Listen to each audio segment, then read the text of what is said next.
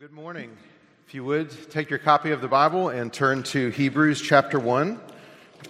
Hebrews chapter 1, and if you're using one of the Bibles provided for you there, you'll find that on page 1001. My name is Stephen Story, and I serve as the executive pastor here at the church.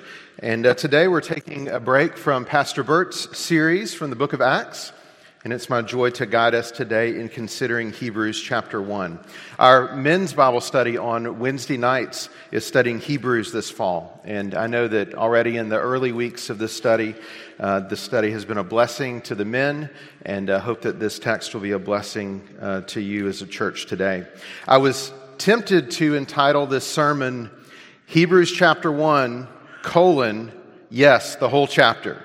Because every time this week somebody would ask me what text I was preaching, and I would say Hebrews 1, I think almost every time the person responded, the whole chapter? And say, yes, the whole chapter. And I'm actually going to go a tad further. We're going to include Hebrews chapter 2, verse 1 to kind of round out the author's thought process. So bear with me. We're going to cover a lot of ground today, but sometimes there's benefit in really slowing down in a passage and studying every single phrase and word, and there's other benefit in looking at big chunks of Scripture. And so today we're going to look at this whole chapter. The very simple idea of the text is this. I'm going to make three simple statements. God spoke by His Son. God exalted His Son. Pay attention to His Son. So God spoke by His Son, God exalted His Son, pay attention to His Son. So those are the ideas being communicated here, and that'll be the outline for the sermon as well.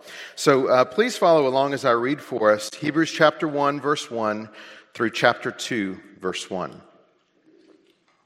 Long ago, at many times and in many ways, God spoke to our fathers by the prophets.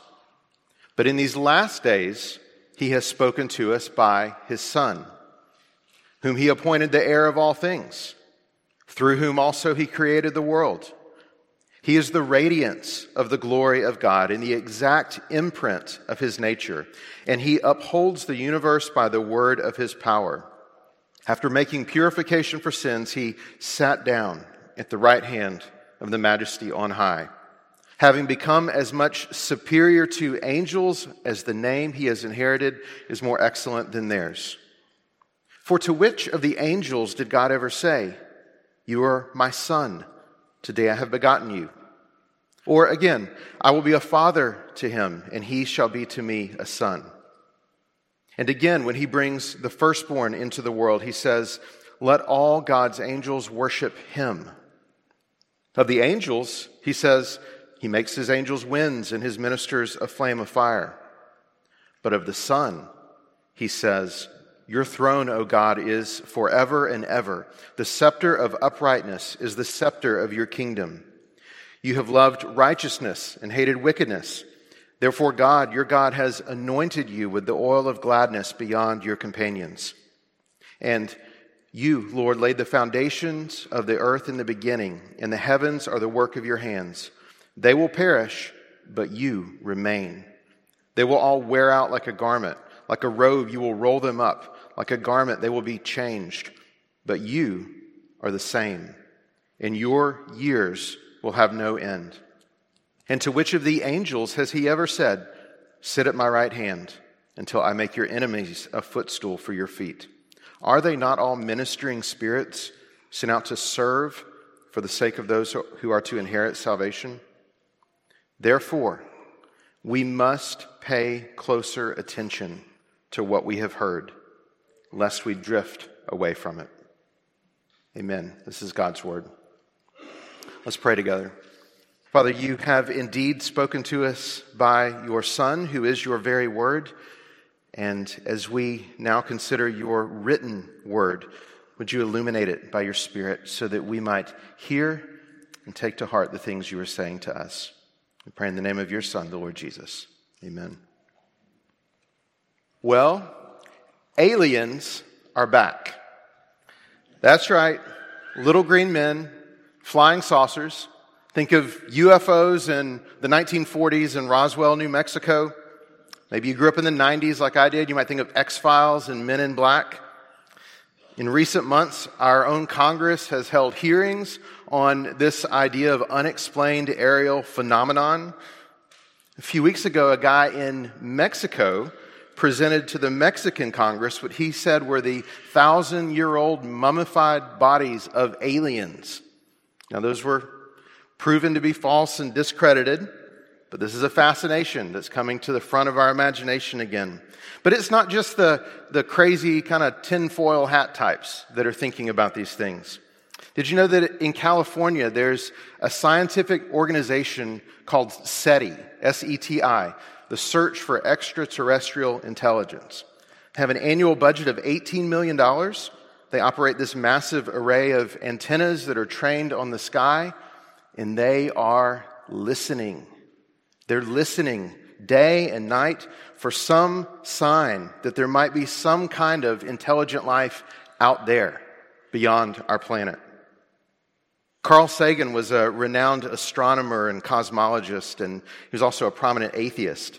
So he believed there is no God, only the material universe. But that didn't stop him from trying to find transcendent meaning and purpose in life. He said, the discovery of extraterrestrial life would fundamentally change our understanding of our place in the universe and our prospects for the future. And it would give humanity a common goal, a common hope, a common dream. Dr. Sagan illustrated what the Bible describes of unbelieving humanity. That we all know intuitively that there is something out there greater than us.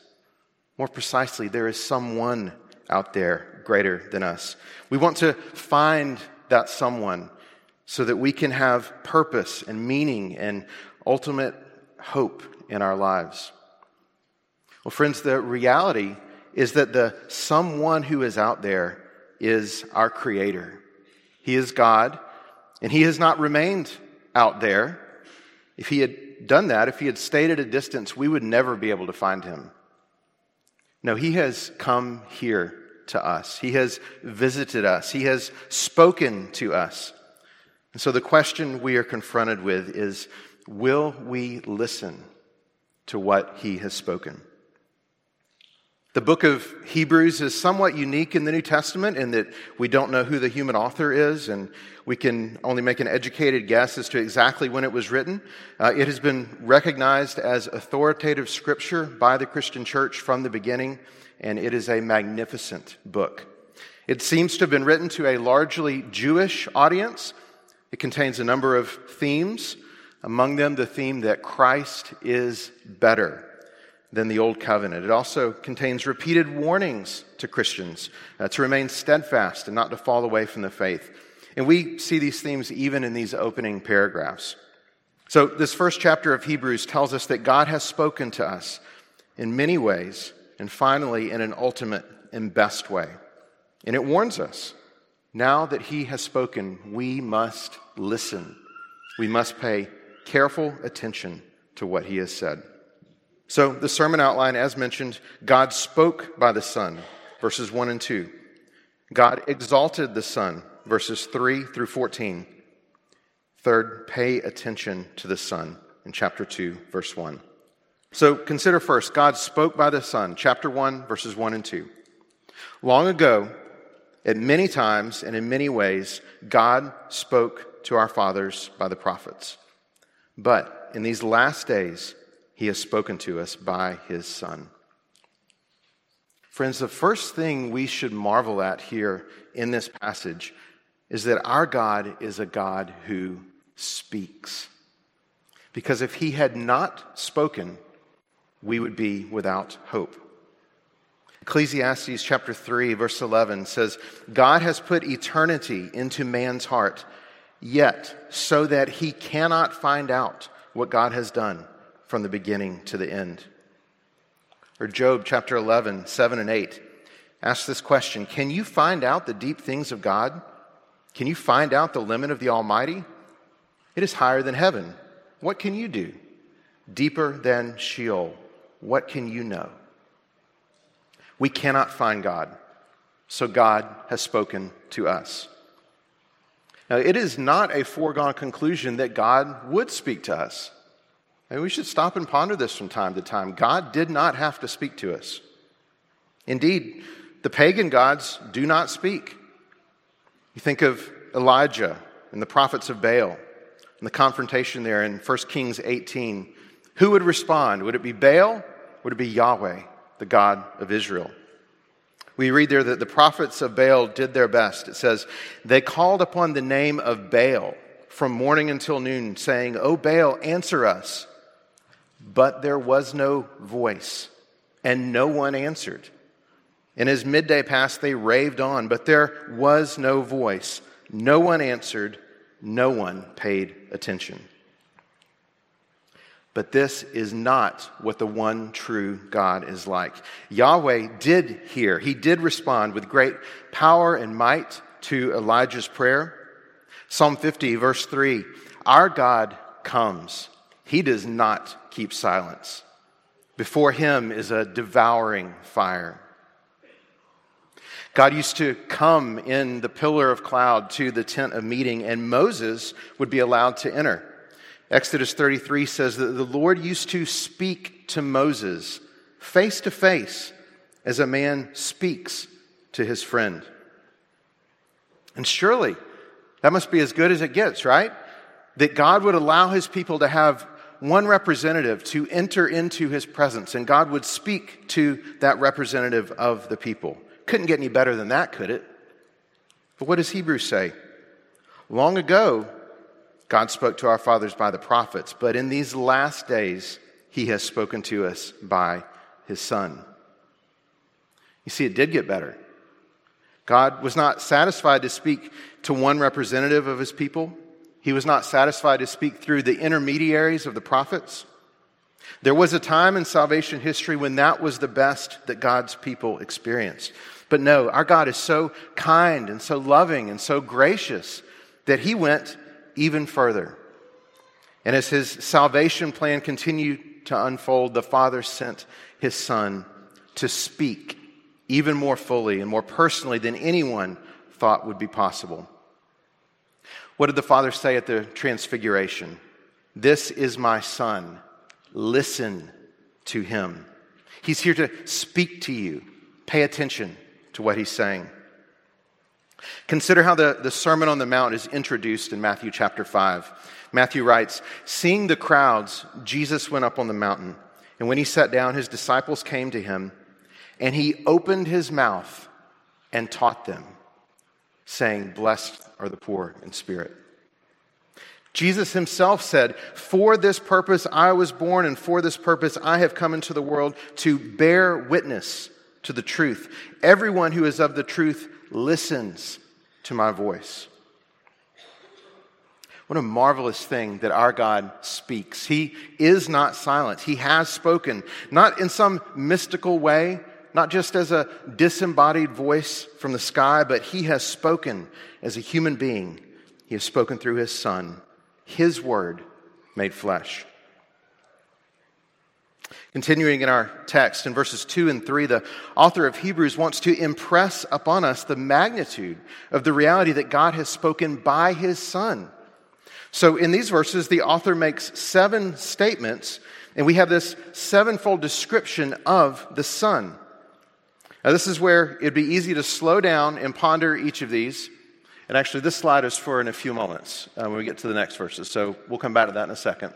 But these first 7 statements about the Son, we would do well to study each of these on their own. So maybe this week, in your personal devotions in the morning, or maybe after dinner with your family, you could look at these verses and maybe consider each phrase that's used here to describe Jesus. I'm just going to briefly walk through these in verses 2 and 3. The first thing we see, the Son is the heir of all things. Verse 2, the Son is the heir of all things. So inheritance language is used throughout the Bible. In the Old Testament, God gave the inheritance of land to his people. And how much greater now is this inheritance promised to the Son, who is the recipient of all things. Second, it was through the Son that God created the world. It was through the Son that God created the world. So the Son is the agent of creation, we might say. All things were created for him because all things were created through him. Third, he is the radiance of the glory of God in verse 3. So if something radiates heat, that means that heat just proceeds from it, projects outward from it. One commentator uses the word outshining to explain the idea of radiance here. So the glory of God projects outward from the sun. Fourth, the sun is the exact imprint of God's nature. Verse 3. You might think of a metal die that creates a stamp, perhaps making a coin, and the exact imprint is made. Jesus said, if you've seen him, you've seen the Father. Exact imprint. Fifth, the Son presently upholds the universe by the word of his power. In him all things hold together, as it says in Colossians. One of my kids asked the question recently, once life has begun, does it just continue automatically on its own? It was a pretty deep question. It was a great question. And the answer is no. Anything that has existence, anything that has life, anything that has being, it continues to exist because it is sustained by the Son. The theological word for that is providence, that the Lord presently upholds and sustains his creation.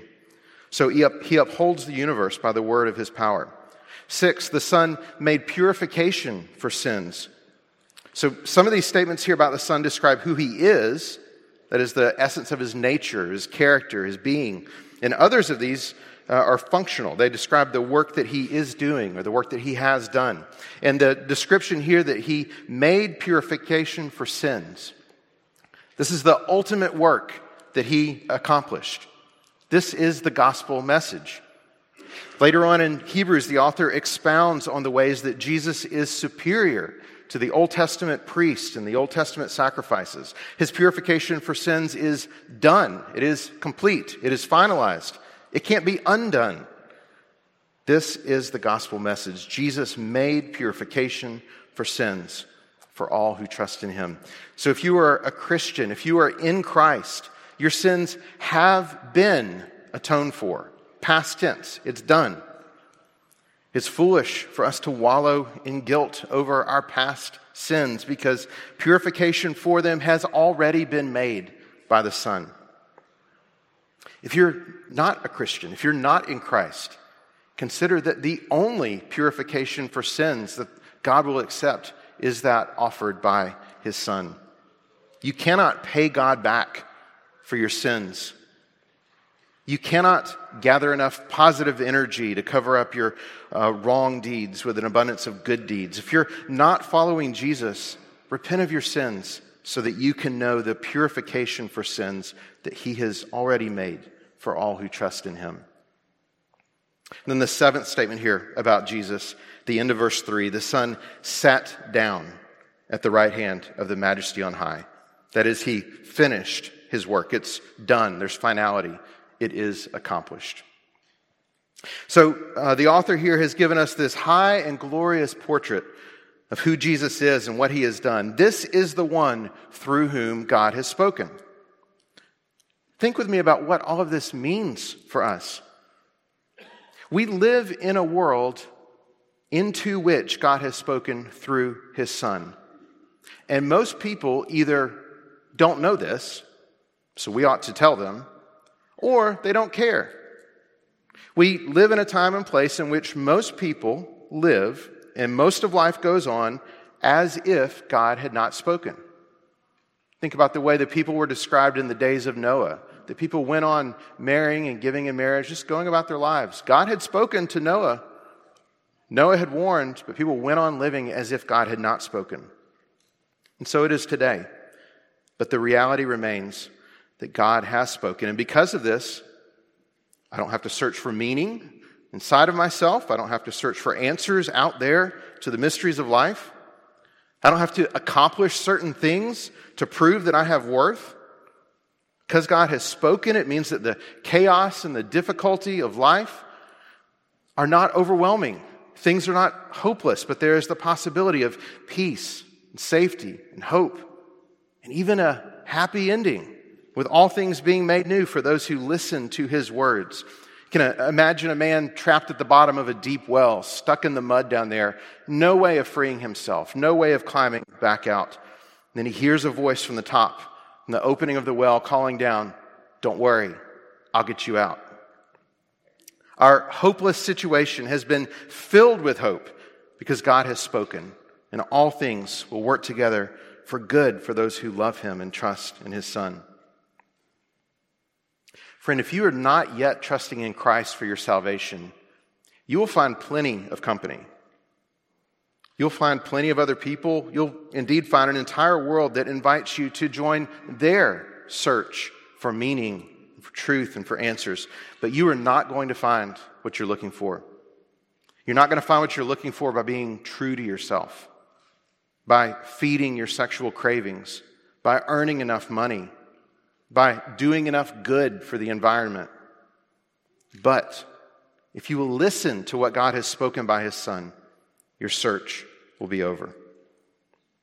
So God has spoken by his Son. Second point of our outline, God exalted the Son. God exalted the Son. And this is the biggest chunk of the passage here, verses 4 through 14. Now, in these verses, we see that the Son is not just another messenger from God, but he is the exalted one. He is the better messenger.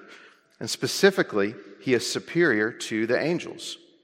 So Jesus is the better messenger, superior to the angels. So why does this need to be stated? Why does it need to be explained that Jesus is superior to the angels? A couple things we can say about this. There may perhaps have been some over-fascination with angels in parts of the early church at this time. We know that in the Jewish literature from the time between the Old and New Testament, there was a heavy emphasis on angels. Many Jews considered angels to be both God's messengers and Israel's protectors. It also seems the notion of personal angels or guardian angels first kind of popped up during this time. So that might be part of what the author has in mind here.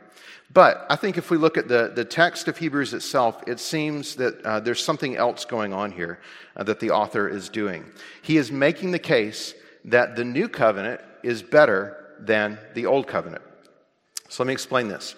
If you glance at chapter 2, verse 2, the author uses the phrase there, "the message declared by angels." And he's referring there to the old covenant, the revelation of God prior to Jesus. And he's saying there that the old covenant, the message brought by angels, was true and trustworthy. How much more then is the new covenant message, which is brought by the Son, true and trustworthy? So the idea is that angels were mediators of the old covenant, and Jesus is the mediator of the new covenant. And this may be something that seems strange. We don't perhaps think about it often. It is other places in Scripture. So, for example, Acts 7:53, Stephen speaks of the law as delivered by angels. Or in Galatians 3:19, Paul writes about the law that was put in place through angels. So it seems the discussion about angels here in Hebrews 1 is not just because the audience was having a problem with angel worship, but it's because the angels were the mediators of the old covenant. In Hebrews, as it unfolds, is going to make the argument that Christ and the new covenant are better than angels and the old covenant. So it is a little, maybe a new thing to consider, but the idea really simple that angels brought the old covenant, Christ brought the new covenant. Christ is superior to the angels, therefore, don't go back to the old covenant. Don't go back to the old revelation that was brought by the angels. So we might wonder now, okay, I get the argument he's making. Why would anybody go back to the old covenant anyway? I mean, have you ever thought about the fact that there was a point in time where if you were a follower of the true God, you had to consider things like animal sacrifices? And you don't have to do that now. Why would anybody want to go back to the old way of doing things? Well, think about it for a moment. First thing we can say, just from a very human perspective, have you ever tried to go from an old routine to a new routine? Even on a simple thing. Imagine that you realize you've been staying up too late at night and you want to start going to bed at 10 o'clock instead of midnight. So you're like, okay, I'm gonna do this. And so the first few days go okay. Then you remember how nice it was at the end of a long day just to lay on the sofa, kind of watch YouTube. Then if you're a baseball fan, the baseball playoffs start, and it's like every night there's a game that just goes late. You're like, well, I can't go to bed at 10 or I'll miss the game. And so, a few days, maybe a week or two in, you find that you're back to the old way of doing things. So there might be some of that going on. It's even more than that, I think. One pastor, Richard Phillips, in his commentary on Hebrews, he explains what he imagines to be the situation here. He says, it's hard for us to understand how remarkable it was for the first generation of Christians to put their faith in Jesus Christ. We can imagine the kind of arguments that unbelieving Jews would have made to dissuade their new faith. They would have pointed out that Jesus was just a man, the son of a poor carpenter from Nazareth. They may have pointed out that Jesus was just one of many zealous leaders of his day. Worst of all, his failure as a Messiah was proved by his humiliating execution. The fact that he was crucified proved that he was rejected by God.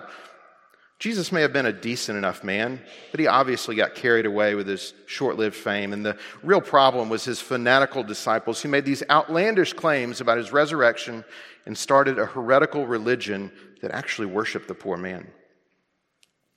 You can imagine the tug for these first Christians to think, our Jewish faith has been good enough for God's people for centuries.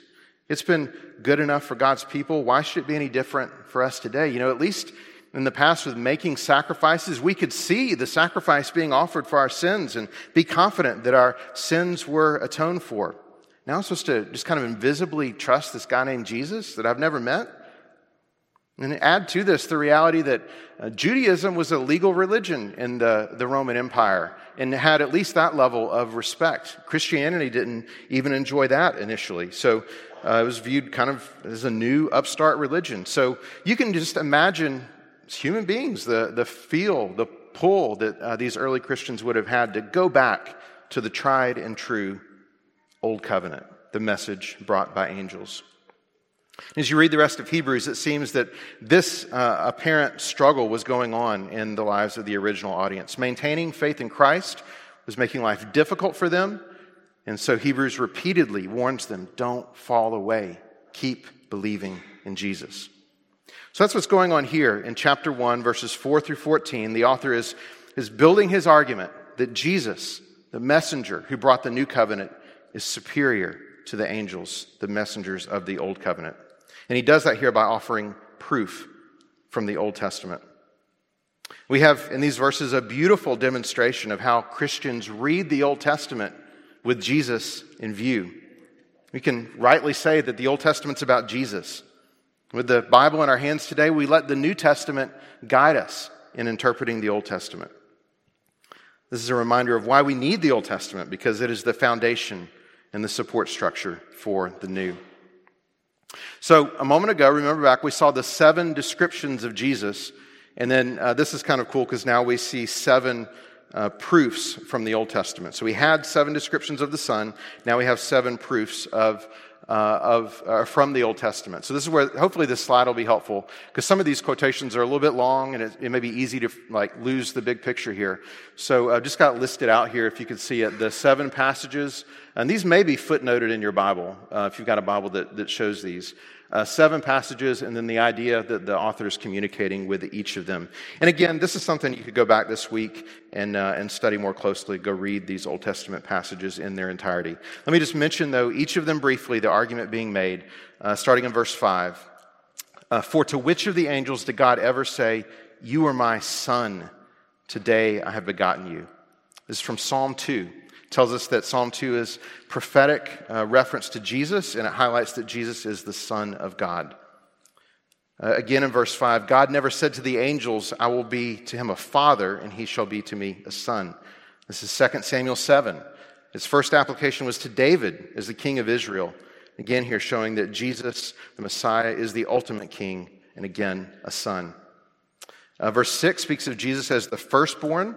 This seems to be drawing from Deuteronomy 32:43, also perhaps from Psalm 97:7. The big idea is that the Son is clearly superior to the angels because the angels worship the Son. If the angels worship the Son, it makes no sense to give your allegiance to the angels rather than to the Son when they worship Jesus. Verse 6 speaks of verse 7, we have a description of angels from Psalm 104 as ministers. That's contrasted with the Son in verses 8 and 9. They were ministers, the angels were ministers, but the Son is the anointed king. The sixth piece of evidence, verses 10 through 12, gets at the eternal nature of the Son. He was the one who laid the foundation of the earth. He existed prior to creation and will continue to exist even when the creation has worn out and has changed. His years will have no end. Then finally, in verse 13, a quotation from Psalm 110. To which of the angels has God ever said, sit at my right hand until I make your enemies a footstool for your feet? Psalm 110 is quoted in the New Testament more than any other Old Testament passage. In Hebrews alone, a number of times it appears. So this psalm is highly significant, and it's used here to make the case that Jesus, the Son, enjoys a status and a position and ultimate authority that no angel could ever possess. So it's kind of the capstone piece of evidence to show that Jesus is better. So Jesus is not just another messenger from God. He is not one of the prophets, as Islam would claim. He is not a son of God, as Hinduism might allow. No, he is the exalted one, greater even than the angels. Christian, think about what the exalted and victorious nature of the Son means for you. If your life and your salvation and your hope are tied up in Jesus, and they are, your life, your hope, your salvation is all in Jesus. And if Jesus has been exalted by the Father above the angels, if Jesus has been given a throne that will never end, then your salvation is unshakable. God has exalted the Son permanently for all eternity. And this guarantees our salvation. This secures our salvation with absolute certainty. If you've not yet trusted in Christ, just consider. God has lifted up and exalted Jesus, the Son. What will it mean for you if you fail to bow down and worship to the one whom even angels worship? Submit to the Son now while you still can. And this brings us to the third and final point. Pay attention to the Son. Pay attention to the Son. And this is in chapter 2, verse 1. You know, sometimes we study a section of Scripture and we may finish reading it and you're like, I wonder what I'm supposed to do with that. And it may not be clear at first what to do with what we've read. There's other times it's super clear. And this is one of those places where chapter 2, verse 1 tells us exactly what we're supposed to do in light of the things we have just read. And in fact, it's such a simple application that we might read right over it if we're not careful. So look there, chapter 2, verse 1. Therefore, we must pay much closer attention to what we have heard, lest we drift away from it. That's it. That's the application. Just pay much closer attention to what you've heard. If you've ever spent an afternoon at the beach, you've probably had the experience of setting up your little home base there on the beach when you first get there. You know, you drag out all the stuff and you set up the umbrella and the chairs and the cooler. You got your little spot set up, and then maybe you go out in the water. Maybe you're just floating there, kind of relaxing, looking out at the ocean. Maybe you're throwing a ball with the kids, swimming a little bit, and then after a while you decide you're going to head back up, get something to drink and to relax. And so you start coming out of the water, you look up at the beach, you're like, hold on, where's all my stuff? And you're like, where? Like, I don't see it anywhere. And you finally realize, like, your little umbrella and chair is way down there, and somehow you floated way off over here while you were not intending to go anywhere. The place you started out didn't move, but you were paying attention to other things, and so you drifted. It's a similar idea here. You don't have to renounce Jesus. You don't have to deconstruct your faith in order to be in eternal spiritual danger. All you have to do is stop paying attention. Brothers and sisters, we must pay attention to the things we have heard. We must never assume that, all right, I heard it, I believed it, check, I'm good, let's move on to other stuff. No, that's not what we're called to here. At the beach, you keep your eye on the umbrella and the chair, and you're constantly aware of where it is. And if you start to drift a little bit, you kind of correct back. Here in Hebrews, you pay attention to what you have heard. the message proclaimed by the Son. Don't focus your eyes on your children and how they may or may not turn out. Pay attention to what you have heard from God. Don't be mesmerized with the success that you want to have in school or in your job. Pay attention to the gospel. Don't fixate on the sufferings and difficulties that you experience in life. You think about Peter when he started to look at the waves all around him instead of looking at Jesus. He started to sink. Don't look at how hard you've got it. Look at Jesus. Don't fall into the trap of thinking that you need some new revelation from God in order for His truth to be applied to your life. That, okay, the Bible's good, but it's kind of hard to understand, so there must be some other way that I can understand this. You don't need like a devotional that imagines what Jesus might have said to you, and you start to feed on that instead of feeding on the Word of God. No, pay attention to what you have heard. Think about those times when you especially feel the need for help and guidance in life. Yes, seek advice and encouragement and counsel from other Christians, but ultimately, you don't need to pray for a sign from God. He's already spoken to you. As the hymn writer put it, what more can He say than to you He hath said? He has spoken. He has given it to you. And Hebrews doesn't just say pay attention, it says we must pay much closer attention. It's like he underlines it again, and then highlights it and circles it. Pay attention.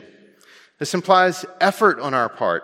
It implies constantly recalibrating and refocusing and always correcting back to stay on point. This is never one and done. This is why we listen to the preaching of the Word every 7 days. This is why we seek to read the Bible in our homes every day. That's why we gather Wednesday night classes, and we don't just sit around and talk about the Bible. We actually look at the Bible, and we study it, and we diagram it, and we highlight it, and we ask questions about it, and we discuss what it means and how we can apply it. That's why we teach our kids to memorize Scripture, train them how to read the Bible for themselves. That's why we read the Bible through in a year. And then having done that, we do it again next year. And we do it again the year after that. We want to pay attention. We want to constantly ask ourselves, what does the Bible say? Because God has spoken to us. And if we fail to pay attention, we will drift away. Students, don't wait until you're older to start reading the Bible. You might be in the room, you might be 6 years old. Are there any 6-year-olds in here? 6, 7 years old, raise your hand. There's a couple? Okay. You can read the Bible. You can start reading the Bible now. If you're in middle school, start memorizing the Bible. Don't just memorize like a verse. Memorize entire chapters of the Bible. You can do that now. Don't wait until you're older. Some of you are going to go to college and you're going to go to grad school, and you'll be confronted with people who think that you're childish or you're superstitious, or, they may think you're just plain dumb because you love the Bible so much and you pay such close attention to it. Don't let that distract you. Pay closer attention to what you've heard. Many of us, presumably, are somewhere in the middle of our lives, right? So we've heard the gospel, we've believed it, got that. Work is never ending. Kids' schedules are always full. We're always tired. Maybe this is just me. I don't think it is. I think this is the experience of life. But the temptation is to think, we're good because we generally know what the Bible says and we believe it. No, don't be satisfied with that. Keep digging, keep reading, keep studying, memorizing, discussing. It's been said that nobody on their deathbed ever thinks back, man, I spent too much time reading the Bible. Nobody thinks that. We're living right now in the days that we will think back to at the end of our lives. Don't waste them by failing to pay attention to what God has said. Some of us are near to the end of our lives and will be with the Lord sooner than others. Be encouraged. Pay closer attention to what God has said to you. It will be the strength, it will be the hope that carries you across the finish line and into the presence of your Savior. It will not fail you. For all of us, God spoke by the Son. God exalted the Son. So we can hear the echoes of what the Father said at the Transfiguration. This is my Son. Listen to him.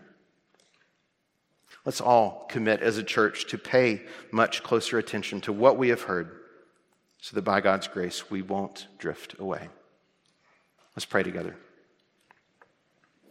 Father, we realize the hopeless state we would remain in if you had not come to us, if you had not spoken to us. And we thank you that you didn't just speak, but you sent your Son. Lord, we pray that we would not be so foolish as to neglect your Son and his message, to listen to other gospels, to start to believe that we can atone for our own sins, that we don't need the simple truths of your word, the simple message of your Son. Or would you keep us from these things by keeping us in your word, keeping us listening and obeying, delighting in, and finding joy in life in the things that we have heard. We pray that this would be a church by your grace that is marked by these things. We ask this in the name of your Son, the Lord Jesus.